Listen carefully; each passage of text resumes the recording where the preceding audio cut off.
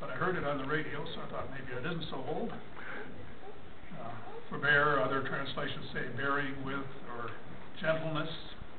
So I just wanted to clarify that before I got going here. Since I last preached, there are three things from the Bible that particularly have been impressed on me. First, ultimately God punishes sin, and he does so severely. Last week, Pastor Eric said sin is serious. You can't brush it aside. So true. The second thing is God put a hedge of protection around Job, and he does that to some extent for everybody. And third, we believers are to forbear one another. There are some pretty odd Christians out there, and some irritating ones. Someone has said, in God's zoo there are many strange animals. Yet we are to forbear one another. This sermon is called Fearing God, Forbearing One Another. Fearing God, Forbearing One Another. My co-worker and I were traveling to a spot, and I shared with him that God created man who sinned, separating himself from God. God then did everything he could to win man back into a relationship with himself. But many would not return, and those he will punish with a fiery hell for eternity. Sounds cruel, my companion said. Not the response I was looking for, and I thought I wasn't very diplomatic, should have spent more time on everything he could do part. First, I wondered if I had it right, but my devotions arrived at Matthew 13, the parable of the wheat and the weeds. Let both grow together until the harvest, and at harvest time I will tell the reapers, gather the weeds first and bind them in bundles to be burned, but gather the wheat into my barn. A few days later I got to the next passage in Matthew 13:47 through 50, the parable of the net. Again, the kingdom of heaven is like a net which was thrown into the sea and gathered fish of every kind. When it was full, men drew it ashore and sat down and sorted the good into vessels, but threw away the bad. So it will be at the close of the age. The angels will come out and separate the evil from the righteous and throw them into the furnace of fire. There men will weep and gnash their teeth. Thus, it was confirmed that what I said was right. Unbelievers end up in fire. Is God cruel to punish sin? The first answer is, who are we to question or judge God? Job was asked by God, who is this that darkens counsel by words without knowledge? And shall a fault finder contend with the Almighty? And will you even put me in the wrong? Will you condemn me that you may be justified? Consider Isaiah 45:9 and 10. Woe to him who strives with his maker, an earthen vessel with a potter. Does the clay say to him who fashions it, what are you making? Or your work has no handles? Woe to him who says to a father, what are you begetting? And to a mother, with what are you in travail? How inappropriate to say to a father, what are you begetting? Or to a mother, with what are you in travail? How inappropriate to say for the clay to dictate to the potter how he should be made. Is God cruel to punish sin? The first answer is, who are you to question your Creator? The second answer is, here's what God is like. Yes, he punishes sin, but in addition, he is loving and forgiving and cares for all his creation. Do any of you have problems getting to sleep? When I have that problem, I often quote verses and passages I know well so as to draw near to God and resist the devil's interference with sleep. One of those passages where Moses humbly asked to see God's glory, and God agreed to it, is in Exodus 34:6 and 7. The Lord passed before him and proclaimed, the Lord, a God merciful and gracious, slow to anger and abounding in steadfast love and faithfulness, keeping steadfast love for thousands, forgiving iniquity and transgression and sin, but who will by no means clear the guilty, visiting the iniquity of the fathers upon the children and the children's children to the third and fourth generation.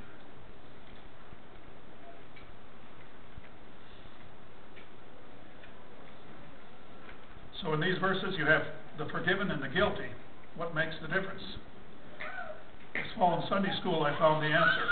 The words of these verses are largely repeated in the second of the 10 Commandments, both in Exodus and Deuteronomy. You shall not make for yourself a graven image or any likeness of anything that is in heaven above, or that is in the earth beneath, or that is in the water under the earth. You shall not bow down to them or serve them. For I, the Lord your God, am a jealous God, visiting the iniquity of the fathers upon the children to the third and fourth generation of those who hate me, but showing steadfast love to thousands of those who love me and keep my commandments.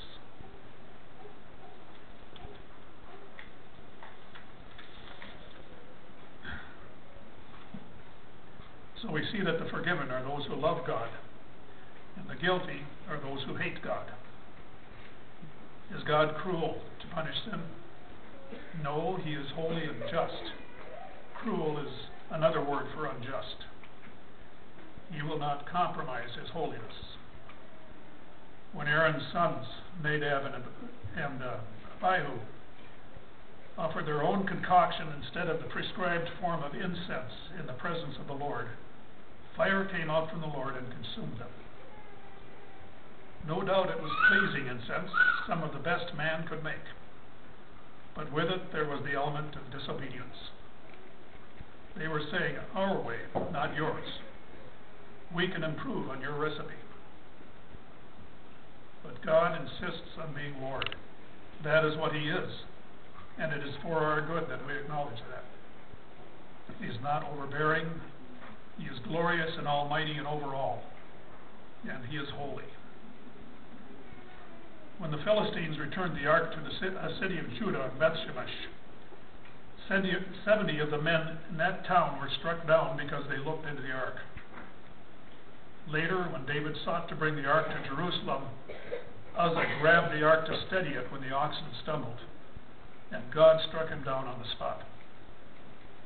That made David angry. He must have thought God was cruel to punish evil, to punish sin. But he also became afraid of God.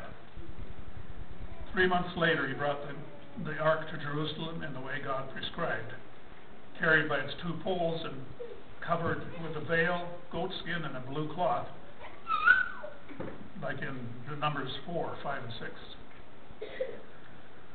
So we see that God is not cruel or unjust to punish sin. He is the Almighty who is loving and forgiving, but does not compromise his holiness, even if he could. God's love is shown in the protection he gave Job, Job's hedge. Satan complains to God, does Job fear God for naught? Hast thou not put a hedge about him and his house and all that he has on every side? Thou hast blessed the work of his hands, and his possessions have increased in the land. I submit that to some extent, God has put a hedge around every person on earth. To the believer, he says, he will not permit you to be tempted beyond your strength, but with the temptation will also provide a way of escape. And in Psalms it says, the angel of the Lord encamps around those who fear him and delivers them. Also, in addition to this, he loves and provides for everybody, not just believers. In the Sermon on the Mount, Jesus said, you have heard that it was said, you shall love your neighbor and hate your enemy. But I say to you, love your enemies and pray for those who persecute, so that you may be sons of your Father who is in heaven. For he makes his sun rise on the evil and the good, and sends rain on the just and the unjust. You therefore must be perfect, as your heavenly Father is perfect. Notice, we are to be kind and merciful, just like our Heavenly Father is. Jonah didn't want to preach to those pagans in Nineveh who he hated. What if they responded, repented, and God had mercy on them? God convinced Jonah to go, but he didn't like it that they did repent and didn't get judged. Job was miffed, but God told him, "And should I not pity Nineveh, that great city in which there are more than 120,000 persons who do not know their right hand from their left, and also much cattle?" God showed his mercy even for pagans.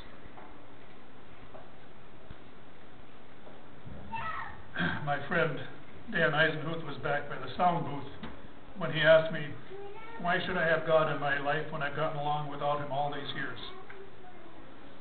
I corrected him. You have not gotten along without him. He has been with you, helping you every step of the way. How awful to be without God's mercy and protection and provision. Yet that is what will happen to those who refuse to allow him in their life. 2 Thessalonians 1:9 says they shall suffer the punishment of eternal destruction and exclusion from the presence of the Lord and from the glory of his might.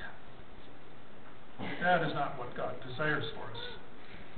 Listen, the Lord is not slow about his promises. Some count slowness, but is forbearing toward you, not wishing that any should perish, but that all should reach repentance. As we have been encouraged to be sons of our Father, showing love and mercy to our enemies, so we are urged to be forbearing and forgiving to one another, just as he is. Paul exhorts us in Colossians 3:13 to practice forbearing one another, and if one has a complaint against another, forgiving each other as the Lord has forgiven you, so you also must forgive. How much has the Lord forgiven us? To the point that it cost him his son's life. How much will it cost us to forgive? Not that much.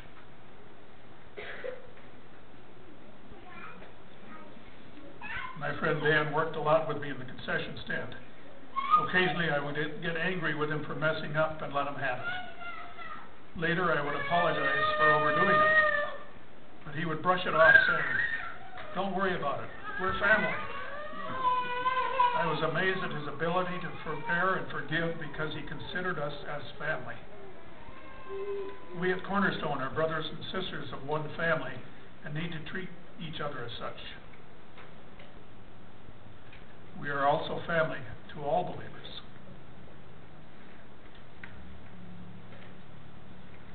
When I was in my late 20s, continuing my training as a Christian disciple, I went to Mexico on a mission trip. Our team went to a town south of Cuernavaca, where I met Brother Solis, a vegetable seller. Brother Carlos had borrowed some money from Solis and didn't pay it back on time, and it was causing some friction between them. The pastor of our assigned church learned about the division, and in the evening service he called them forward to forgive and reconcile. Carlos came forward smiling, and Solis came up somewhat reluctantly. They shook hands in front of the church. After the service, I found out what it was all about. It didn't seem right to me, and I told Solis, "Lo siento, I'm sorry." Let me tell you a little more about Brother Solis. One day he took me with him on his flatbed three-wheeler with vegetables from his oversized store. At the intersection of several paths between the small fields, he stopped and yelled, "Chiles, papas, tomates." People came and purchased their fresh groceries. On another day, we met his wife Rita walking and holding her 7-year-old boy by his hand and bawling her head off. Solis had sent her to take her boy, not his, away to her family's house because he couldn't afford to raise him. Solis wasn't rich. There are other issues in this story, but I want to focus on what the pastor did between these two men. Was it right? For a long time I thought it wasn't. But now I've come to the conclusion it was the right thing to do. Unity in the church is something the Lord is very concerned about. We are all called upon to grow into being more and more like Christ. In Philippians 1:27, we are called upon to stand firm in one spirit. Ephesians 4:3, calls upon us to maintain the unity of the Spirit in the bond of peace. 1 Corinthians 6 deals with lawsuits between Christians. Not acceptable, Paul says.